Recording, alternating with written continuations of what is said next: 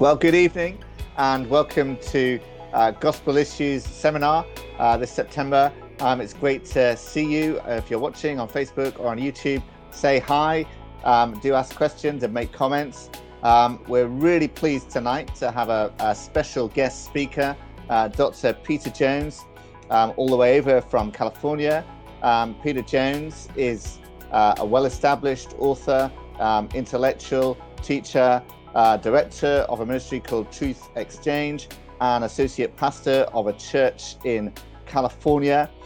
He's going to talk to us about how worldview affects our sexual lifestyle, sexual behavior. Peter, can we welcome Peter onto the chat?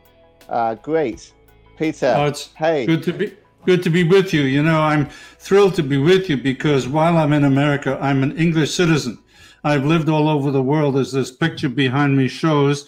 That's right. the Sainte-Victoire in Aix-en-Provence, where I lived for 18 years, and now I live in the States. But I'm thrilled to be part of this ministry of Christian concern and the wonderful work of Andrea that I've had something to do with in the past. So thank you so much for your invitation.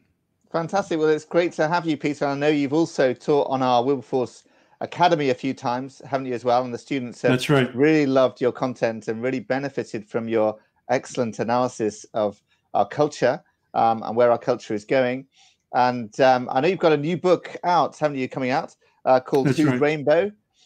Here's a picture of it there. Whose Rainbow, coming out very soon from Peter Jones, forward by Rosaria Butterfield. And it's about, again, God's gift of sexuality, a divine calling, all about the kind of stuff he's going to be talking about tonight. So we'll look forward to that. But Peter's also published various other books as well. I think one of them's called 1 and 2, isn't it? That's right. I like to keep it simple. Yeah. It's very, very good, actually, about sort of worldviews and oneism and so on. So look, Peter, you're going to speak now for 30 or 40 minutes or so on the topic that we've got here. Really look forward to what you've got to say. As he speaks, folks, while you're watching on YouTube or Facebook, do put down your comments, your questions. And once Peter's finished, I'll be joined by Andrea Williams, and we will do a live Q&A session with Peter and Andrea after that. So, Peter, over to you. And thank you very much. And we really look forward to what you've got to say. Thank you so much. In the 5th century, Augustine, like Luther in the 16th century, began to read Paul's epistles. And Augustine said about this that it put him in an agitated state and convinced him to convert, which is, of course, what happened to the Apostle Paul. What the Apostle Paul said to those men in the same chapter gave teaching on sexuality, and I believe that should put us in an agitated state for serious thought as to how sexuality applies to each individual, to their physical and spiritual identity. So that's the subject, and it's based upon the teaching of the scriptures.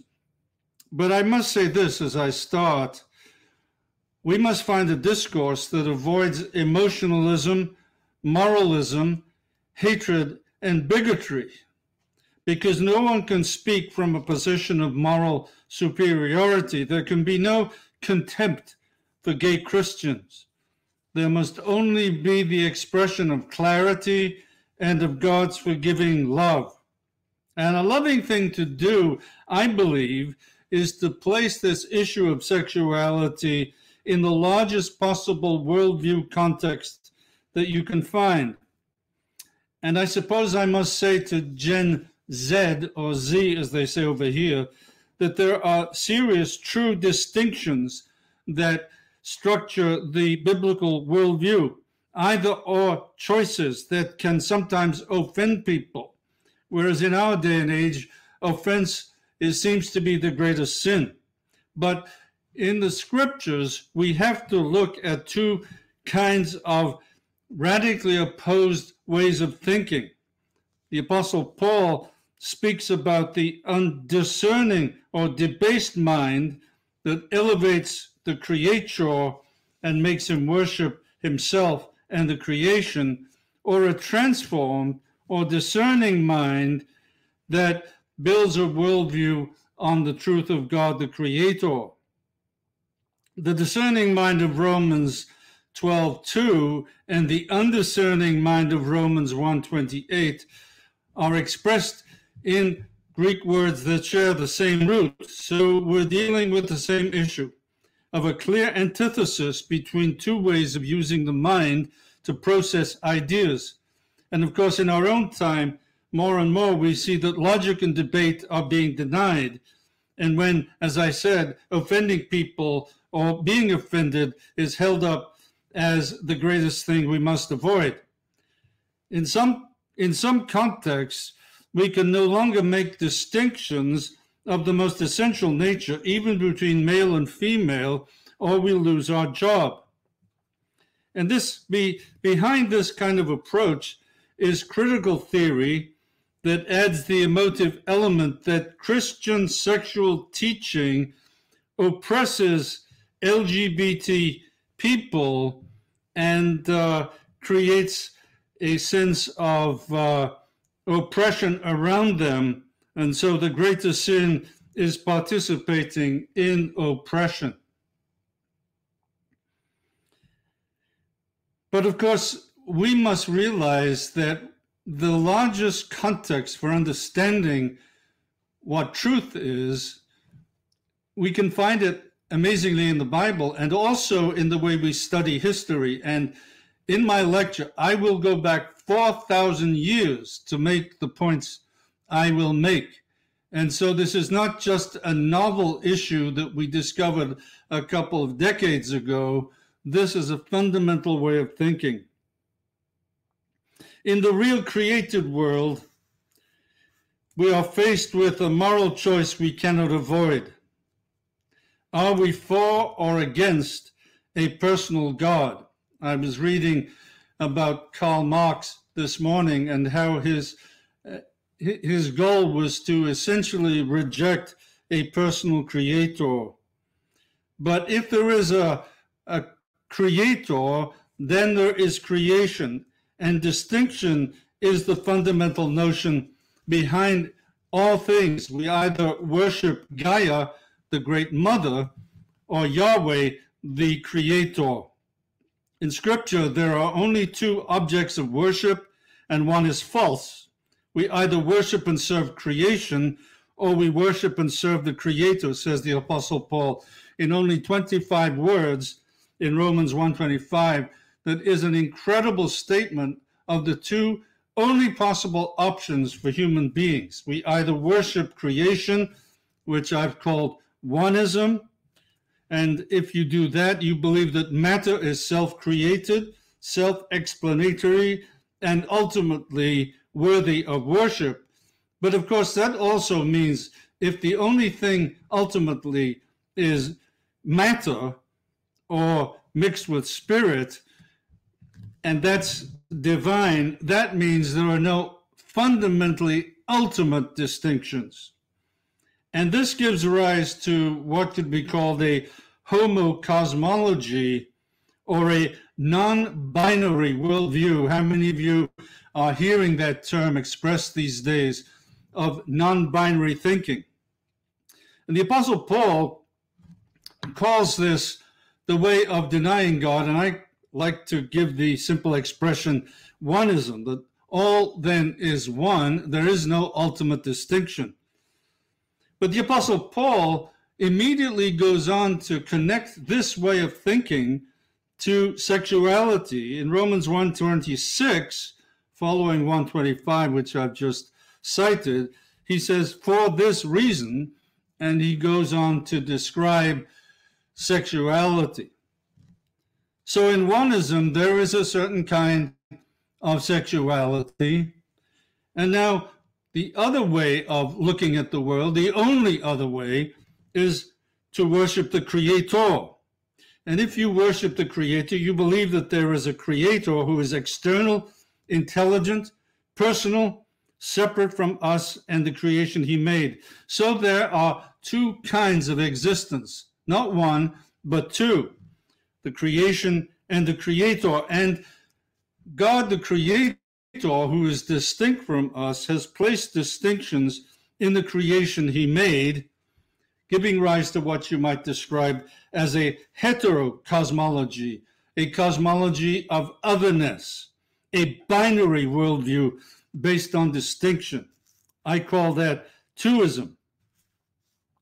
So you see already, as I'm trying to establish the basic structures of the way we build our worldview, that in the Bible, there must be a notion of distinction and separation of the binary. And you see this stated very clearly. I said in Romans 1:25, you see it as expressed as either the truth or the lie. Now, both those terms have the definite article in front of them, and so they must be translated the truth and the lie. And that means that there are these two distinctions that we cannot avoid. In 2 Corinthians 6, Paul goes through a whole list of these distinctions. He says, what partnership has righteousness with lawlessness? So you've got two possibilities here, and you must distinguish between them. What fellowship has light with darkness? And then he goes on, what accord has Christ with Belial? That's Christ the Lord, or Belial the prince of lawlessness. What agreement has the temple of God with idols? So here you have the Apostle Paul giving us the very basis of how to put our world together by making essential distinctions. Now, my lecture has basically 2 points to it: the worldview of modern paganism and the place of homosexuality in it, and then the worldview of the Bible and the place of heterosexuality. So I hope that's clear. And as I describe today's world, it is interesting to see how our world has really come into a full acceptance of this onist view of things. It was, at the time of the 60s, what we called a sexual revolution. But it wasn't only a sexual revolution. Woodstock, some of you remember that name, was a spiritual revolution. And so we saw coming together in the 60s two notions: the notion of a sexual freedom with no distinctions, and a spirituality with spiritual freedom and no distinctions. And of course, essential to that way of thinking was something that the West had not known for many years, and that is Eastern thinking. Two major books came out in the last decade. They're sociological studies, one by Colin Campbell entitled The Easternization of the West. And he says Easternization currently occurring in the West is quite unlike anything previously experienced. So as you're thinking about your world and how we think, remember that Easternization is a very recent element that's been brought into the West. And then another book by a Jewish author who became a Buddhist, I believe, or a Hindu, entitled American Veda. Now, of course, that's a focus on America, but I think it's true of the West in general. American Veda. And Goldberg is trying to propose to us that the very essence of Hinduism is the way we all now should think. And he argues that we are becoming Hindus. And the fundamental notion of Hinduism, says Goldberg in his book American Veda, is the notion of Advaita. Now, for no extra money, I will give you the translation of this term. Advaita means not two. Interesting, right? The Apostle Paul is talking in Romans 2,000 years ago about oneism and what I call twoism, God distinct from us. And here in Hinduism, we have the fundamental notion of Advaita, not two.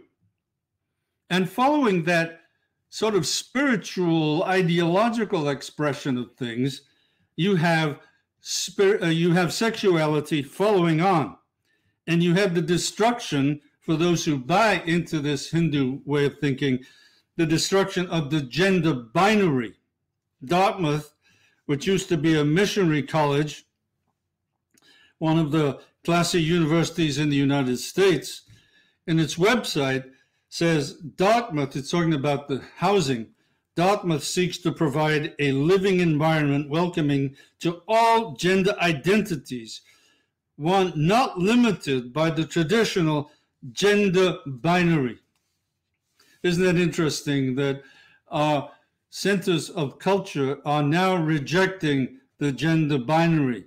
You wonder how people can do that if, especially in transgender, we see the complete confusion of gender altogether, in spite of the fact that the XY sex determination system is what determines who we are as sexual beings.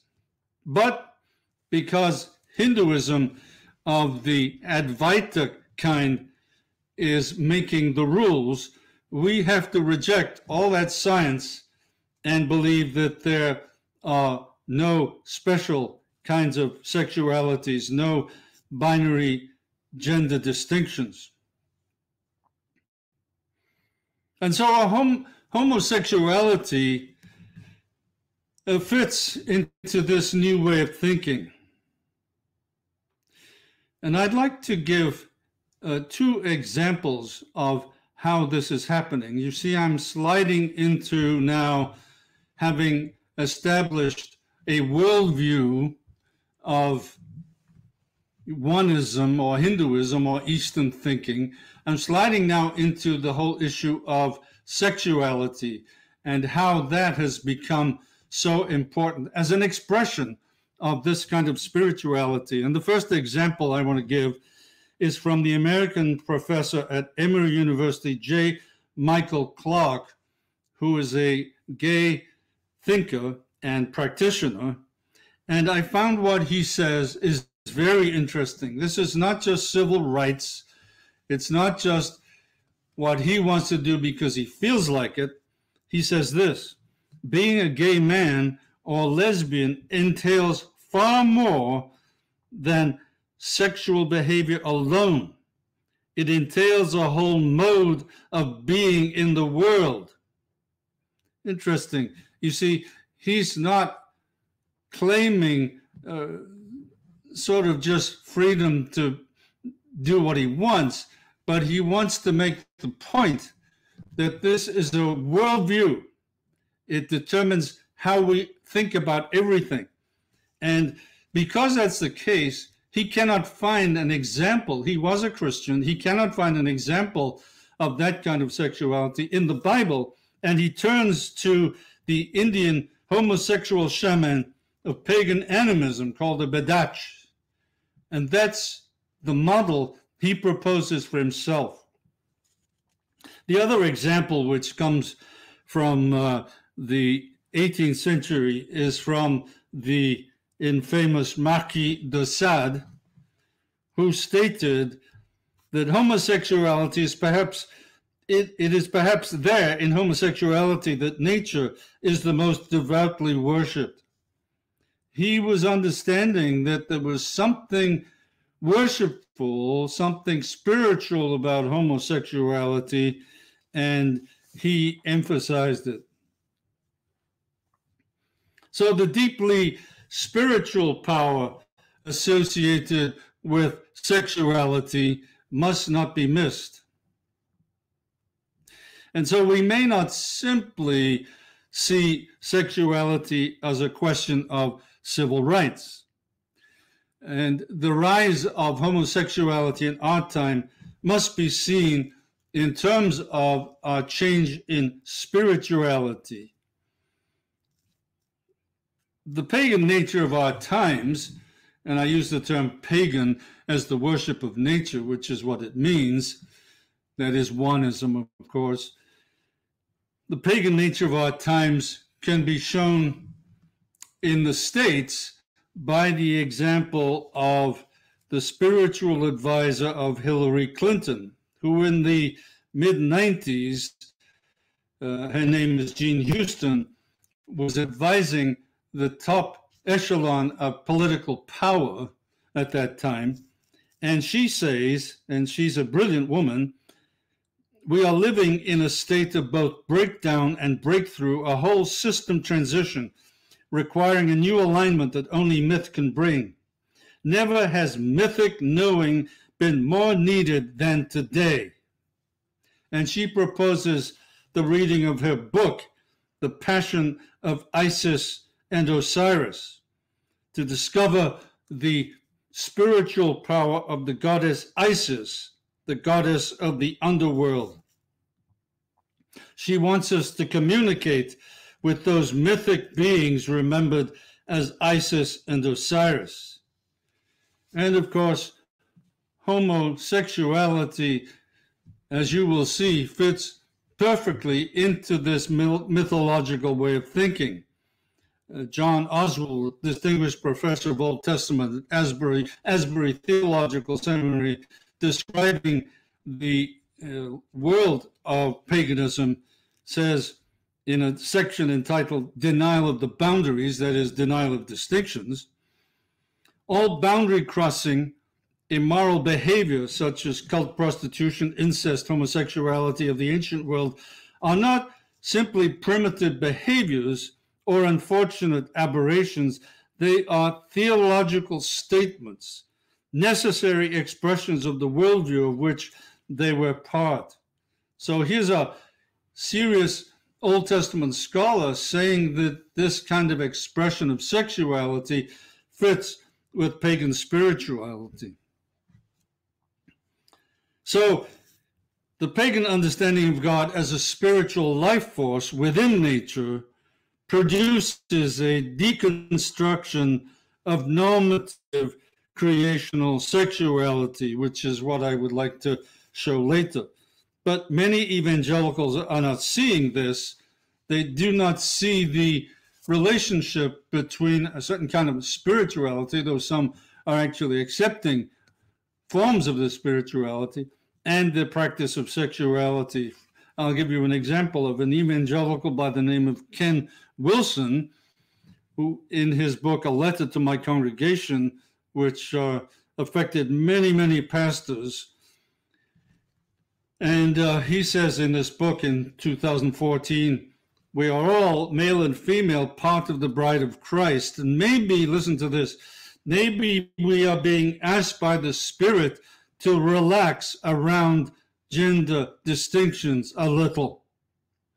Well, unfortunately, this man also relaxed around theological distinctions. And 4 years later, he wrote a book, Soulless Jesus, A Theology of Resistance, where he proposes relaxing the Christian doctrines that come from the Reformation, the solas of the Reformation. So that's an example of how you can slide as an evangelical. In terms of pretty radical thinking, you have Richard Rohr, a Roman Catholic theologian, who proposes non-Buddhist inspired spirituality as the very essence of Christianity. But this is interesting what he says. Gay people get non-duality because it is in their DNA. In other words, he sees a connection between that particular sexuality and the onist, non-dual spirituality that he's proposing to many believers. So I think it's important for us to realize that spirituality and sexuality are deeply related.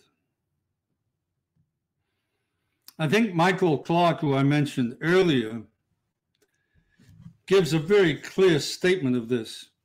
He became a rejecter of the scriptures because he understood that being a gay man or lesbian entails, as I read earlier, entails far more than sexual behavior alone. It entails a whole mode of being in the world. He well understood that the opposition to homosexuality was not closed-minded, Bible-believing Christians who couldn't open their minds to this other possibility, but that this possibility does not belong in the Bible at all. That's opposed to Julie Rogers, an ex-lesbian celibate chaplain at Wheaton College, who was invited to come and help homosexual Christians who were attending Wheaton College. And she was celibate, but she said she was a lesbian.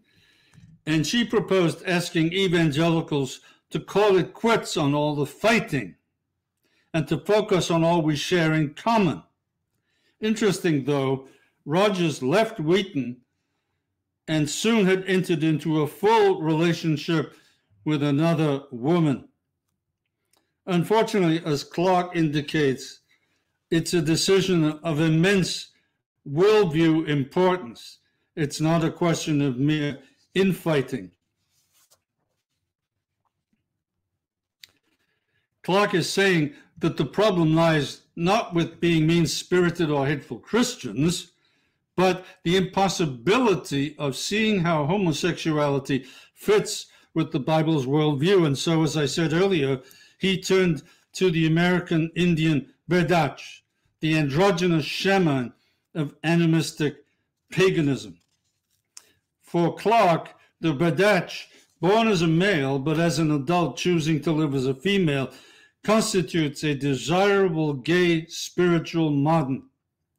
Because the Berdach, he said, achieves the reunion of the cosmic, sexual, and moral polarities, or the joining of the opposites. You see, oneism wants to get rid of opposites, distinctions. And so the great goal of paganism is the joining of the opposites. Well, what does homosexuality do?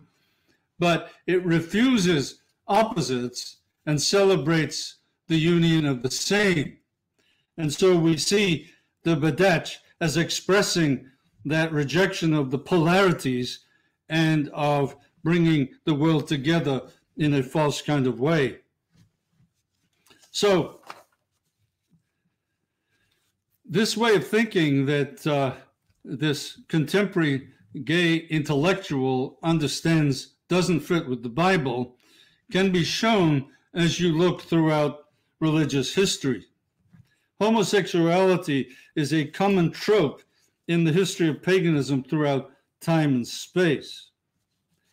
And I can go to the 19th century BC Mesopotamia to show that there were androgynous priests associated with the worship of the goddess Ishtar from the Sumerian age. Their condition was due to, quote, their devotion to Ishtar, who herself had transformed their masculinity into femininity. They functioned as occult shamans. They seemed to have engendered demonic abhorrence in others, a fearful respect they provoke, which is to be sought in their otherness. So that's one example of how far we can go back to show how homosexuality in various forms is an expression of pagan spirituality. The renowned history of religion scholar Mircea Eliade called this ritualized androgyny. Now, he has a whole book of study on this, showing that many myths, symbols, and defined figures really can be seen as very similar throughout the world. Being an expert in the history of religions, he's actually saying that paganism has an essential form. It's the same throughout.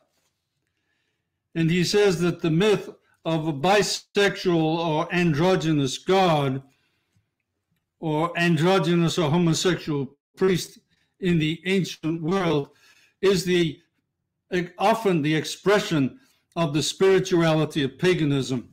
And you see it in Indo-European nature religions, in the myths of Australian Aborigines, in African tribes, South American Indians, and Pacific Islanders.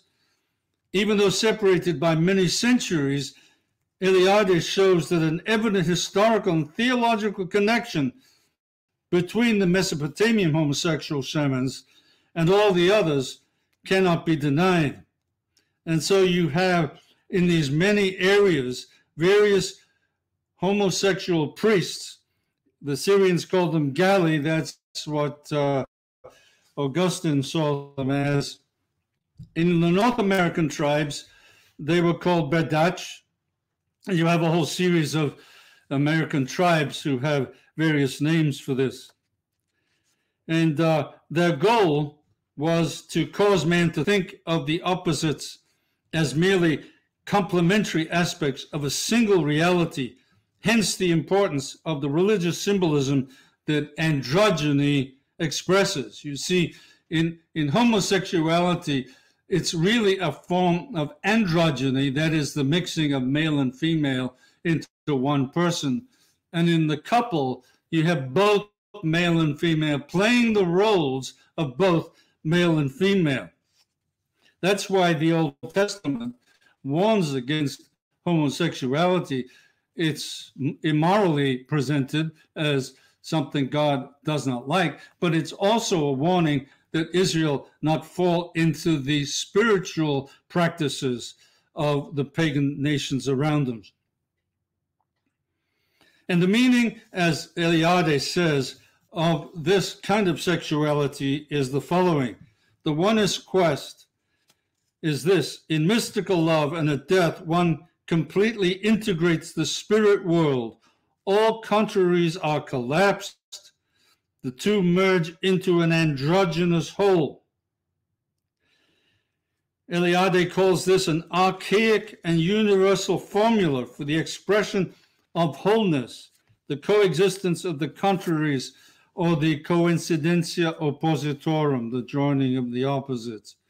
And that in the homosexual priest shaman, who combine their own person, in their own person, the feminine element of the earth and the masculine element of the sky, we see here ritual androgyny as a well-known archaic formula for bringing the opposites together. Other studies have shown this, and I won't go into detail here. Walter Williams' study of spirit and flesh, sexual diversity in American Indian culture, notes that the Christian Spanish conquistadores found South America just full of these homosexual, earth-worshipping Mayans and Aztecs. And so they were shocked by that, and they tried to eliminate it. Homosexuality, as I said, therefore, has a spiritual meaning, and the meaning really is its androgynous sense. As I said, both members of a homosexual relationship play the male and female roles. So is transgender, where both genders define one person's sense of gender. I guess that can never be erased from somebody who claims to be one gender but still is the other. And this has moral implications because there is an attempt to assume guiltless responsibility for all our actions, whether good or evil. And so the joining of the opposites really is also an attempt to normalize evil. The creator-creature distinction eradicates that possibility because androgyny eradicates distinction and elevates spiritual blending of all things.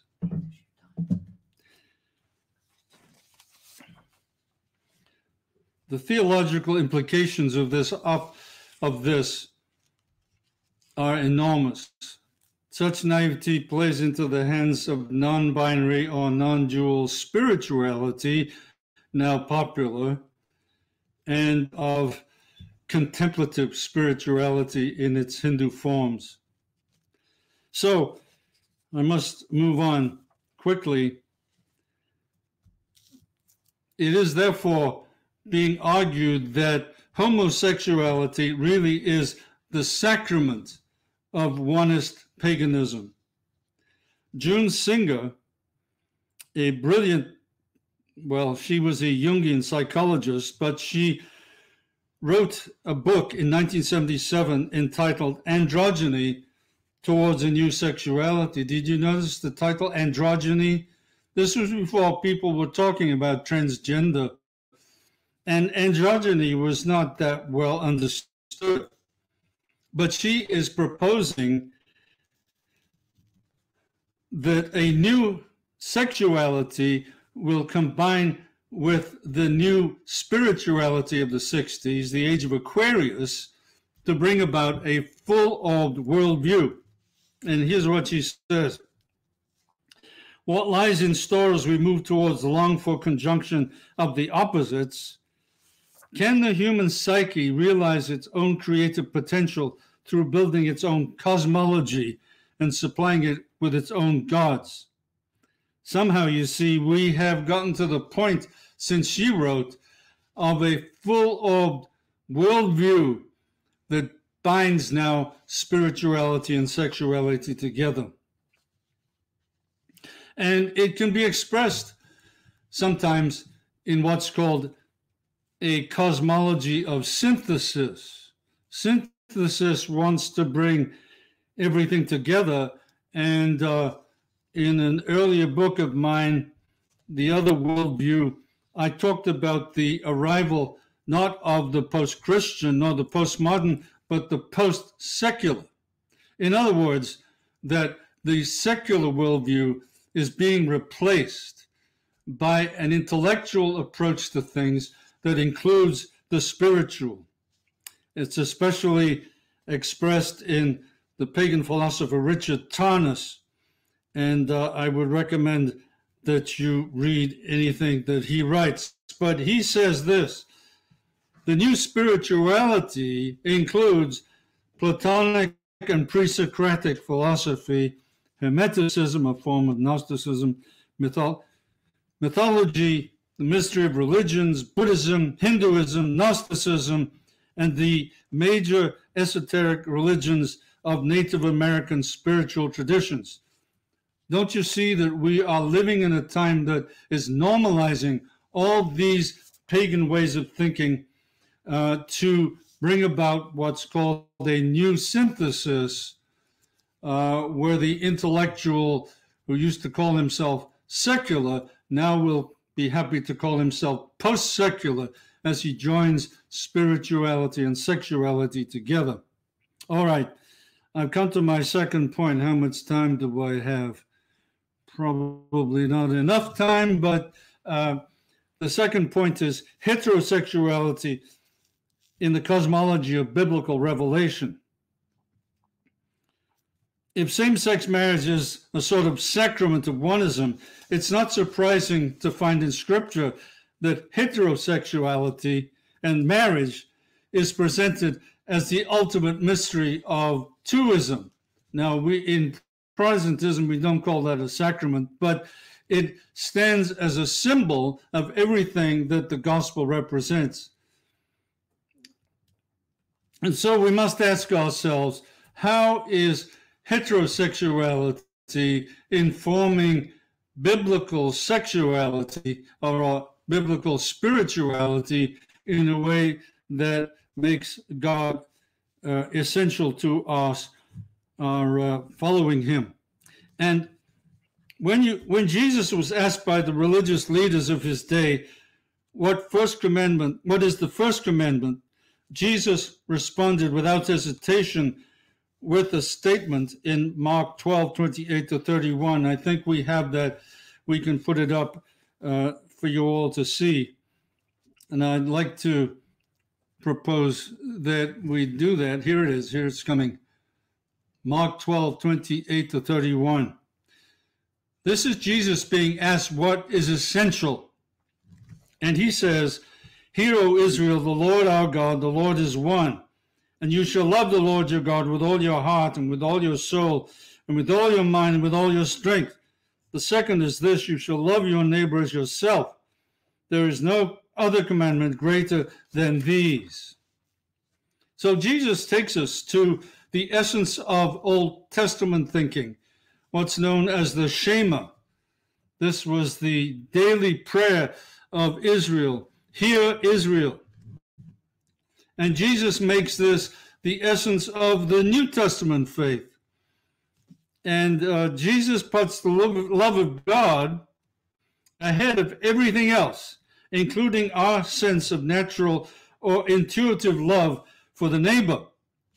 Now, sometimes people like to say, as Brian McLaren does, that we mustn't begin with the love of God. We must begin with the love of the neighbor, because only through loving the neighbor do we prepare our hearts to love God. But of course, McLaren ended up really denying the God of Scripture. Jesus knew this. And when he was faced with Satan's temptation, he said, "Begone, Satan, for it is written, you shall worship the Lord your God, and him only shall you serve," the worship and serving of Romans 1:25. So Christians must ask what it means to love God first. And I'd like to just go through a few of these elements in the scriptures that indicate why we must love God first, to have some understanding of what it means then to love the neighbor as ourselves. We must love God first in the first place because God precedes us as the loving creator. Long before there was any neighbor to love, God was expressing perfect love because God is love in the Trinity. Before the cross and the coming of Jesus, before God's dealing with the people of Israel, God revealed himself as a personal creator. God did not need to create.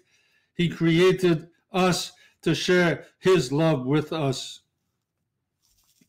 So there are only two kinds of reality, as I indicated earlier, the creator and the creation. And we love God first because he is the creator.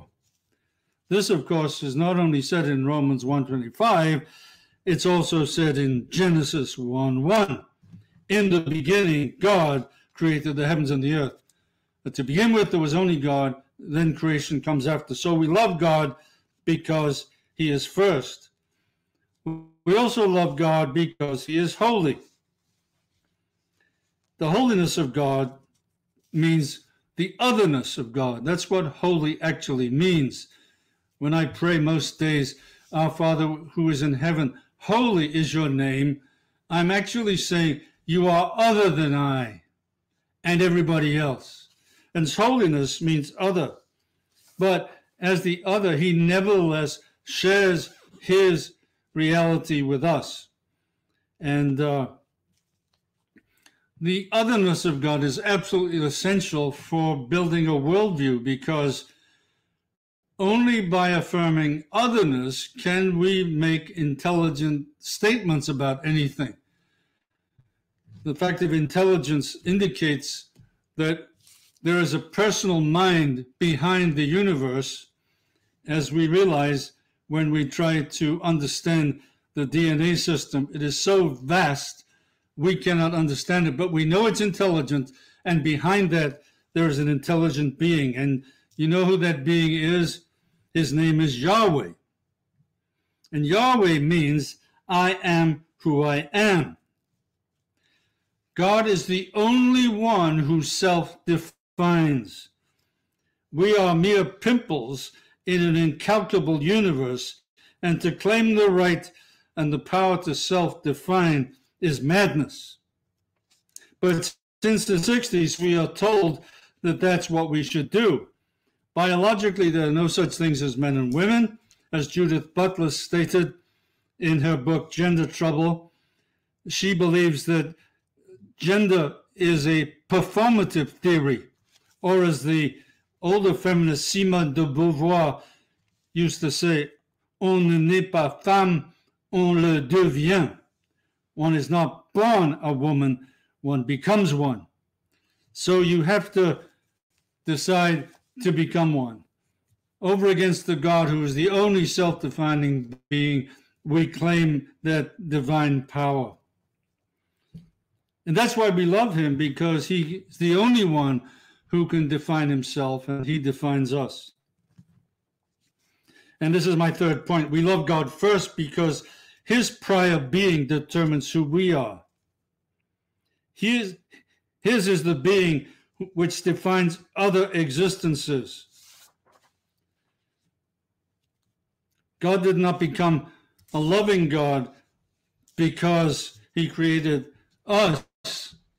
He was already loving, but his act in creating the world was an expression of love. We keep talking about first. This is because the first thing you can say about human beings is that our very beginning only existed after God. Something essential is lacking. The image God gives us makes us holy because it reflects the image of God himself. 4, we love God first by respecting the holy character of the creation he made. Paul describes homosexuality as against nature, parakousin in Greek, because nature has a specific form. And when you read the Old Testament, in particular chapter 1 of Genesis, you realize that God is actually giving form to nature. He separates day and night. He creates different kinds and gives them specific individual names and calls everything very good. So to create is to separate and to make holy. Thus created things reflect in some creaturely way the holiness and separateness of God. You can say that the principle of difference, or the binary, is the key to the cosmos. 5, we love God first by preserving the distinction-reflecting image that he gave us. I said that we are created by God and that he exists before us, but there is a specific way in which he creates us. As the scripture says in Genesis 1:26, let us make man in our image. And then we go on to read, in the image of God he created him, male and female he created them. In this time of raging conflict about gender, Twoism brings incredible clarity. The image of God, male and female, and the principle of otherness is our true identity. Thus, the being of God has implications for human identity. Just as the persons of the Trinity must be kept separate in identity and function, so must men and women keep their sexual identities separate as well, because male and female expresses in some deep way the Trinitarian being of God, who is both different and unified. 6, we love God first by honoring heterosexual marriage. Heterosexual marriage, as I just suggested, is a reflection of God as Trinity. And you might think that I'm just suggesting this on my own, but as a matter of fact, Genesis 2:24 is used by the Apostle Paul to make this point. Genesis 2:24 is the famous institution of marriage. And in Corinthians 11:3, he states this, that just as a husband is the loving head of his wife in a God-honoring marriage, so the dynamism of the distinct personal relations of the Trinity, where the head of Christ is God, is a reflection of who God is. So the comparison is explicit. The marital relationship is a reflection of how the Trinity works, and marriage is the revelation of God's inner Trinitarian being. But from that text, Genesis 2:24, which expresses the being of God, Paul also develops God as our Redeemer. When Jesus cites Genesis 2:24, which you all remember, therefore a man shall leave his father and mother and cling to his wife, and they shall become one flesh. Jesus says that this is what it should be as normative truth. Paul cites this twice. And Paul says that in this text, this Old Testament text, and I'm talking about Ephesians 5:31 to 32, there is a mystery expressed about God. Paul says that his call as apostle is to bring to light for everyone what is the plan of the mystery hidden for all ages in God who created all things. So Paul, as an apostle, is called to develop what is mysteriously revealed in the Old Testament in God the Creator. And the great mystery of the cosmos is that God revealed marriage as a revelation of himself in the person of Christ, who comes to love his bride, the church. In other words, this is an expression of God as the Redeemer, who comes and loves those who are not himself. They're distinct from him. They're actually fallen, but God loves them just the way in marriage the man loves his wife. So those two elements in that flow out of Genesis 2:24 reflect God both as Trinity and Redeemer, and they're both represented by heterosexual marriage. This is how it can be said of God in the Old Testament: just as a husband loves his wife, and as a bridegroom rejoices in his bride, so shall your God rejoice in you. That's Isaiah 6:24. I was interested to read about Doug Manwaring, a well-known U.S. journalist who once promoted same-sex marriage, who became a Christian. And he changed his mind entirely. He said, I am now a Christian, and because though I am same-sex attracted, he still admitted to that, or more likely because I am same-sex attracted, I marvel at the extraordinary significance of marriage in God's eternal plan. Marriage is under siege because it stands at the heart of the gospel good news. At its heart, this is a spiritual battle. So we are faced with this reality of Scripture. It's true that love is not limited to marriage, but the intimacy of heterosexual marriage is the love used in Scripture to show us the distinction and union aspects of the divine Trinitarian love. This one flesh union is set apart in Scripture to reveal who God is. And I end with this, that this kind of biblical teaching is not meant as raw moralism. It is for human flourishing. The heterosexual mandate is not hate-filled bigotry. It is for the goodness of human life. It's a vital cosmological concept for human flourishing, without which there is no human civilization. There are no babies, of course, no love, no gospel. And this is how we must love our neighbor. The faithful celibate male Jesus comes to reveal the ultimate redemptive meaning of marriage as it will be fulfilled in the final days when the heavenly groom will come with his bride, the church, at the marriage supper of the Lamb. And so let me just encourage us to want to speak the truth of heterosexuality as an expression of the gospel that God wants us to bring to the world around us. May the Lord grant his church courage and loving gospel clarity as she engages in faithful, courageous teaching and living. I began with a reference to Luther. With that, I'll end. Luther, a wonderful believer, said, "Let goods and kindred go, this mortal life also. The body they may kill, God's truth abideth still, his kingdom is forever. Thank you.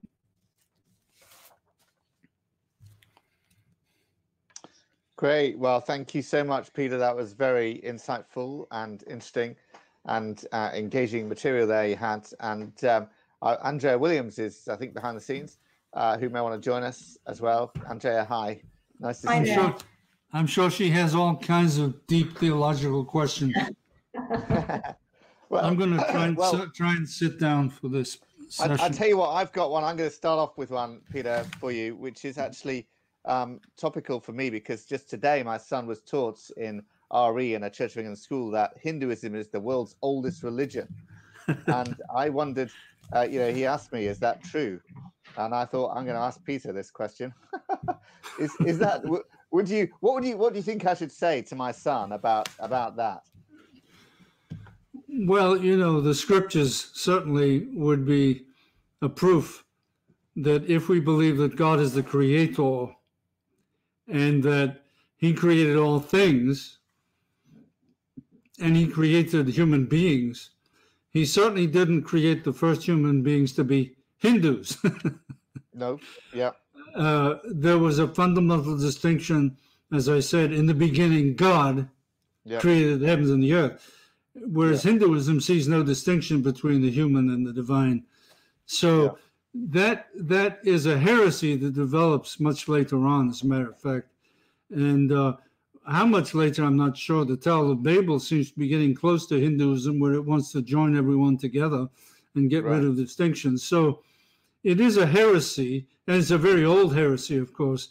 And that's why perhaps the Apostle Paul, as I suggested in Romans 1:25, sees these two possibilities as the only two possibilities. I remember C.S. Lewis stated that Christianity and Hinduism were the pure examples of totally different religions. And so Romans 1:25 helps understand that, either the worship of creation or the worship of the creator. So I think Lewis was correct in seeing in Hinduism this fundamental heresy that has been going for many thousands of years. Yeah. Okay. Yeah. No, that's helpful. In fact, my son did say, apparently he was taught the definition of religion is three people, and he said Adam and Eve plus Abel would have been a religion. So, so there we are. So, and the other question I've got for you, Peter, is this. So, we've been, in a mode of thinking that secularism is the main sort of rival worldview, if you like. And you're saying it's much more Easternism or paganism or Hinduism. And how does that change our stance or our ministry or our apologetic, in terms of, as Christians, how should we best counter this? I think we're very well versed in proofs of God and that kind of thing. But it's different for Easternism and paganism. How do we best reach those people? Yeah, it is interesting, isn't it? Perhaps, Tim, to that. I think that a lot of people in the West we've got the idol of self, this idol of body, whether it's kind of the gym buff body or the idol of sex, and meshed into that, not a purist Eastern worldview. That's not what people think they're doing, and yet it's lived out in the kind of I'm picturing you there in Escondido, Peter, but in sort of the California beach type life is very Eastern infused, sort of mystically infused. But also here, I'm here in central London at the moment. You see a lot of that influence. No one's necessarily naming it. However, obviously there's yoga is huge across the world. That sort of transcendental meditation is huge across the world. But there's this kind of strange fusion with no one really naming. That's right.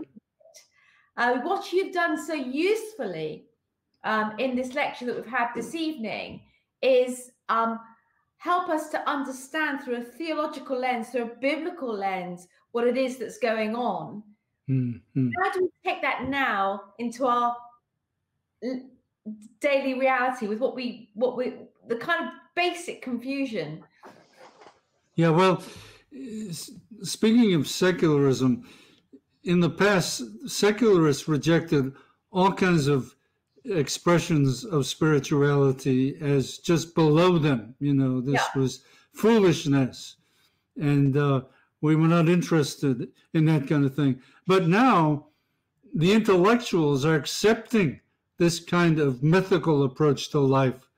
They've had enough with the deadly secularist approach where there is no spirituality, and so they're looking for spirituality, obviously in all the wrong places, and they won't look at it unless we oblige them to. They won't look at it in terms of Christianity, but they will look at it as that list of religions I read out to you in the new synthesis, including all these ancient religions. They're now ready to look at them as speaking truth. So that's a distinction between the old secularism and modern people, that they've gotten over their rejection of religion as such, but they will believe any kind of religion except the true one. Yeah. And that's the one. It's a kind of oneism. It's absolutely. It's all onist. Oneism, and we've got a question here. By the way, do sort of put your questions on the chat on Facebook or YouTube. We've got a question from Dave Bennett on Facebook. He says this: where does Islam fit in? How would you see that fitting in? Would you see it as onist because they believe in a Tawhid, a sort of fundamental unity, a monotheistic, monadic God almost?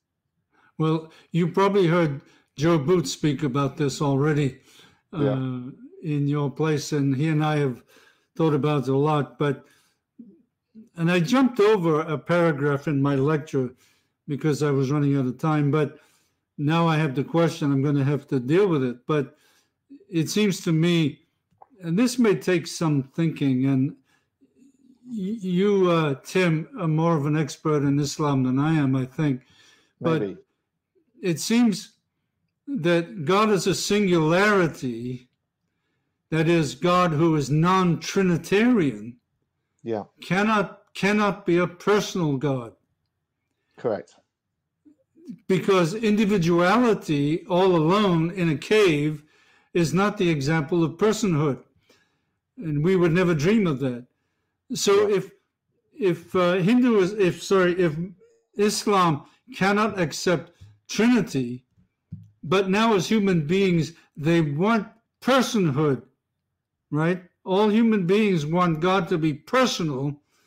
Then apparently there are texts in the Quran that suggest that God created human beings in order to have personal relationships with them. Right. I forget the text themselves. Maybe you know them, Tim. But be that as it may, if God is creating human beings to have personal relationships with him, then he has lost all notion of transcendence. He is depending on creatures to be the kind of God that he is. Whereas in the Trinity, God is totally independent, totally transcendent from all the creation because of the unity and the love within the Trinity. And he does not need the creation to make him personal in the personal sense of unity of personal beings. Yeah. So in an ultimate sense, I would say that Islam is onist. It doesn't realize it, but it is. Because Sufism jumps all that and creates a onist system where God is in everything. And it doesn't need some of those Quranic texts to prove that God created the world to be human. Anyway, that's my simple... Just jumping in on that, to, maybe with a question to almost flesh it out a bit to clarify. Obviously, God is relational as the Father God. That's right. And so in terms of the Christian worldview. So can you just unpack that in terms of what you were just saying? Yeah, well, I guess yours is the right word. God is relational. That is to say, we have a doctrine of God as Trinity, which makes him relational without any dependence on the creation. Once you start depending on the creation, you've lost any sense of transcendence. That is, God is totally other than we are. That's transcendence. We need a God like that. And that's what the doctrine of Trinity gives to us. Yeah, yeah. I read a very good article in JETS, do you know JETS, Journal of the Evangelical Theological Society, that said we shouldn't ask, do Christians and Muslims worship the same God? Because you've already confused the question. The question should be, do Christians and Muslims worship the same triune God? That's right. And then the answer becomes more obvious. They don't. Yes, right? They don't. You see what I mean? And I thought that was a very helpful way of putting it there. So look, we've also got a question here from somebody calling themselves Psychotherapist Clark on YouTube. Can someone be both LGBTQ whatever and Christian? What would you say to them, Peter? I took the time to listen to that wonderful program you folks did last week, I guess it was. Live stream on Friday. Yeah, perhaps someone could put the live stream link up on that. It was a great testimony, wasn't it? Yeah. James Parker, such a delicate, careful thinker. And yet at the same time, he would answer that question. He could say, well, you can appear like you're a Christian and you can think you're a Christian, but ultimately you will discover that your Christianity is not worthy of scriptures. And I would have loved to have heard him answer that question, but from my theological analysis of the scriptures, I would have to say no. That you cannot practice gay sexuality and ultimately be a true Christian. What about now? You may be on the way to becoming a Christian. I would hope that might be the case. What about celibate? I mean, you mentioned this Wheaton lecturer, didn't you? What about somebody who says, "Well, I'm lesbian but celibate"? You know, what would you say to that? Yeah, in our denomination, we are having a long discussion on that. Can you use the word gay Christian, putting gay with Christian, if the Christian says he's gay but he's celibate? And the argument that I've been noticing is that gay thinking is actually not a good thing. It is an expression of the fall. And there are gay people who seek to be Christian by being celibate, but justify gay thinking. And I'm reading... means that you're thinking in that way, or that something whereas in fact, when we really love the Lord Jesus Christ, he is all sufficient. This idea of our sexuality or defining ourselves in a sexual framework, which is what that is. That's right. Gay is defining ourselves in terms of one part of humanity. And but it's also, Andrea, it's also defining ourselves with a false notion of spirituality. Yes. Because even if it's celibate, you're still thinking good thoughts about sameness. And sameness is denying the God who is distinct. And also of this, that it is an immutable characteristic, and that Jesus can't change it, and that That's God right. is bigger than all of that. That's there right. are all things that I might describe myself as, but I'm a daughter of the living God who changes and transforms me, that takes me away from those things that are not of the Lord Jesus Christ, that puts on his righteousness and his beauty through the fact that Jesus Christ died on the cross for our sin to wash away those things that are not of him. That's right. But the problem is with those people is they try to justify gay thinking as not sinful. And I'm suggesting theologically, at least according to my lecture, gay thinking is a denial of who God is. Yes. And I think that what's happened, and this is a question, I'll get to my question for you at the end of this, but I think that what's happened for the church across the Western world is we've allowed the opposition to define terms. So we have terms such as gay Christians, being trapped in the wrong body, gay conversion therapy, which is a brutal term that is used against us, and also then opens up. Well, it's very difficult then to actually have a proper discourse around it because of the images that are out there in the public space. But it's the terminology that is drowning us very often in terms of getting the gospel through. And I think I was going to say ask you, Peter, what should we do as Christians? What should we be doing in the public discourse? What should the church be doing in order to make plain? All right. Yeah, that's a good question. What you have just taught us on the I know. slide. This I think is the great problem, that our fundamental affirmation of normative sexuality depends upon an enormous amount of theological clarity. There are very few right-wing people in this country here who will ever attack gay marriage and gay people because they believe it's your right to do it. But they cannot do any theological thinking.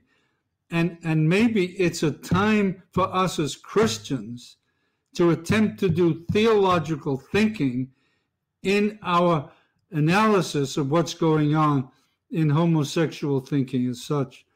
And that gets us into the being of God and redemption.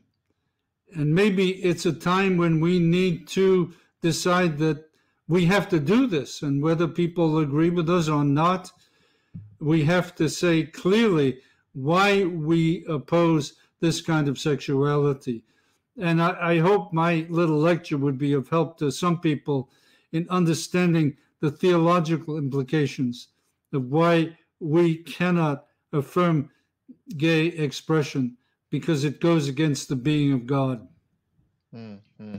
Oh, I've got another question for you, Peter, which is how does cultural Marxism fit in with paganism and Easternism and all of that kind of thing? Oh boy, it's a catch-all term for the rejection of theism. Actually, it's the rejection of twoism. Cultural Marxism rejects the being of God and the place of distinction within the culture. And of course, cultural Marxism as a political system is a onist system because there is no God over and above the political system to which we make an appeal for our rights. In Marxism, we invent our own rights. And so you have a political oneism in Marxism that is absolutely deadly, and it will seek to destroy all truest expressions like the church and the family. So cultural Marxism, which I believe is on the way into our Western cultures, will be of tremendous impact for us as Christians, and we'd better learn how to speak against it.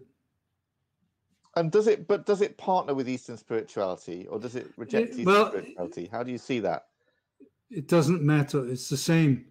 It's saying the same thing, and it will be fine with Eastern spirituality. Unfortunately, Marx and Engels didn't know much about Eastern spirituality, but my bet is they would have incorporated it somehow in their system. Right. I know that we've sought to make a bridge between the Eastern spirituality, now cultural Marxism, and Islam. Right. But you're finding that the left wing is all open to Islam, by the way. Yes. Our leftists love Islam, but they don't love Christianity. And I think ultimately when you poke in, it's between oneism and twoism. They also love Eastern spirituality there as well, don't they? I mean, that's the thing. Well, they would, yeah. That. Absolutely, yeah. Eastern spirituality is no problem for neo-Marxism. And I think that's what we see lived out in our daily lives at Christian Concern and the Christian Legal Centre. Mm-hmm. That it's Christians that are being arrested on the streets for street preaching. It's the Christians, even as we're online right now, we have a breaking case where a church minister, for getting involved in a Facebook discussion, well, the Cornwall Pride has threatened to burn down his church. That's the story of Joshua Williamson, and perhaps one of the team of Christian Concern can post up that press release onto our live stream now so that people can find out what it is that's going on. They were saying that they come as a literally they were threatening the church with physical violence this last Sunday. So these things we've seen going on, but the police, imagine they were threatening to burn down the church, and the police treated that. It was very quiet, and it's quite interesting how the press has not mentioned that. The local press. It's a peaceful demonstration, right? But that's the sort of stuff that is the sort of stuff we're seeing. You know, it's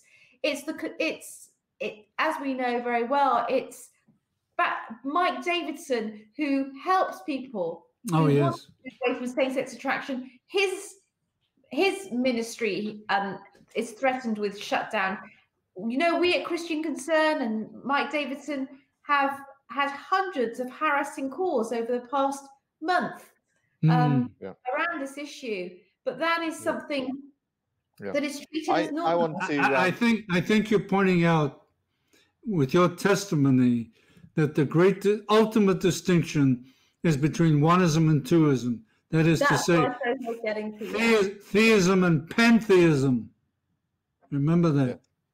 Yeah. So, and I want to close with this question here from Antonio DiMarco on YouTube. What about Christians who can't get rid of feelings of same-sex attraction? Because I think, Peter, it could seem like you were saying that you can't be a Christian if you have these feelings. I don't think that's what you're saying, is it? No, it's not.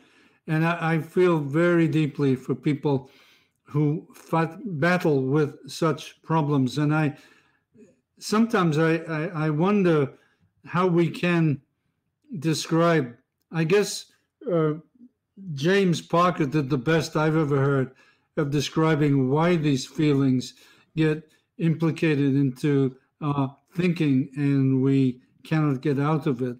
And I would suggest that this young man will try and get in touch with James, because he's the guy that, if anybody could give hope, but I just give a sense of... His ministry is called True Identity, isn't it? True Identity is his ministry. Okay. Yeah. I would just give a sense of feeling sad for that man and a sense of compassion for him. I want him to know that. But I do want him to keep looking, because that testimony we had from James Parker is a wonderful statement that if you keep looking, you will find. Fantastic. Well, listen, Peter, thank you so much for all that you've done. I can tell there's a lot of preparation that went into this talk today, and a lot of content, and it was really well structured and very helpful and worth watching again, certainly. So thank you so much for joining us, and thank you as well for Andrea and all the rest of you watching. It's been a great time. We've really appreciated it. Do join us again. Do follow us on Facebook and YouTube, like our videos. We will be live again. We're calling it Round the Table with Christian Concern on Friday lunchtime. I think we're going to be talking about education on Friday, and so I look forward to that, talking with you then as well. So we look forward to seeing you then. Do share and rewatch, and encourage your friends to watch this video again as well. Very helpful resource. Thank you so much. And can I also say just one extra thing, Peter, it's such a joy to know you. Thank you for such a faithful testimony to you and your wife, such a faithful ministry, Truth Exchange, incredible resource. So can I really encourage everyone that watches this to sign up, to go onto the website, to look at the resources that are there, which are the knowledge of a man that has really lived and worked this through over decades. And it's a resource that we must cherish and that we must use. And let's go out and buy this new book as well. And let's give this out and let's read it in order to understand the times, and therefore to help us, to equip us and on how now we should act in these situations. Could I just say how honored and thrilled I am to be talking to you both? I've had so many wonderful experiences with Christian Concern, and I pray for you, and I pray that you will never lose your courage to keep doing what you're doing. God bless you both. Thank you. Thank you so much, Peter. Great. Thank you, everyone.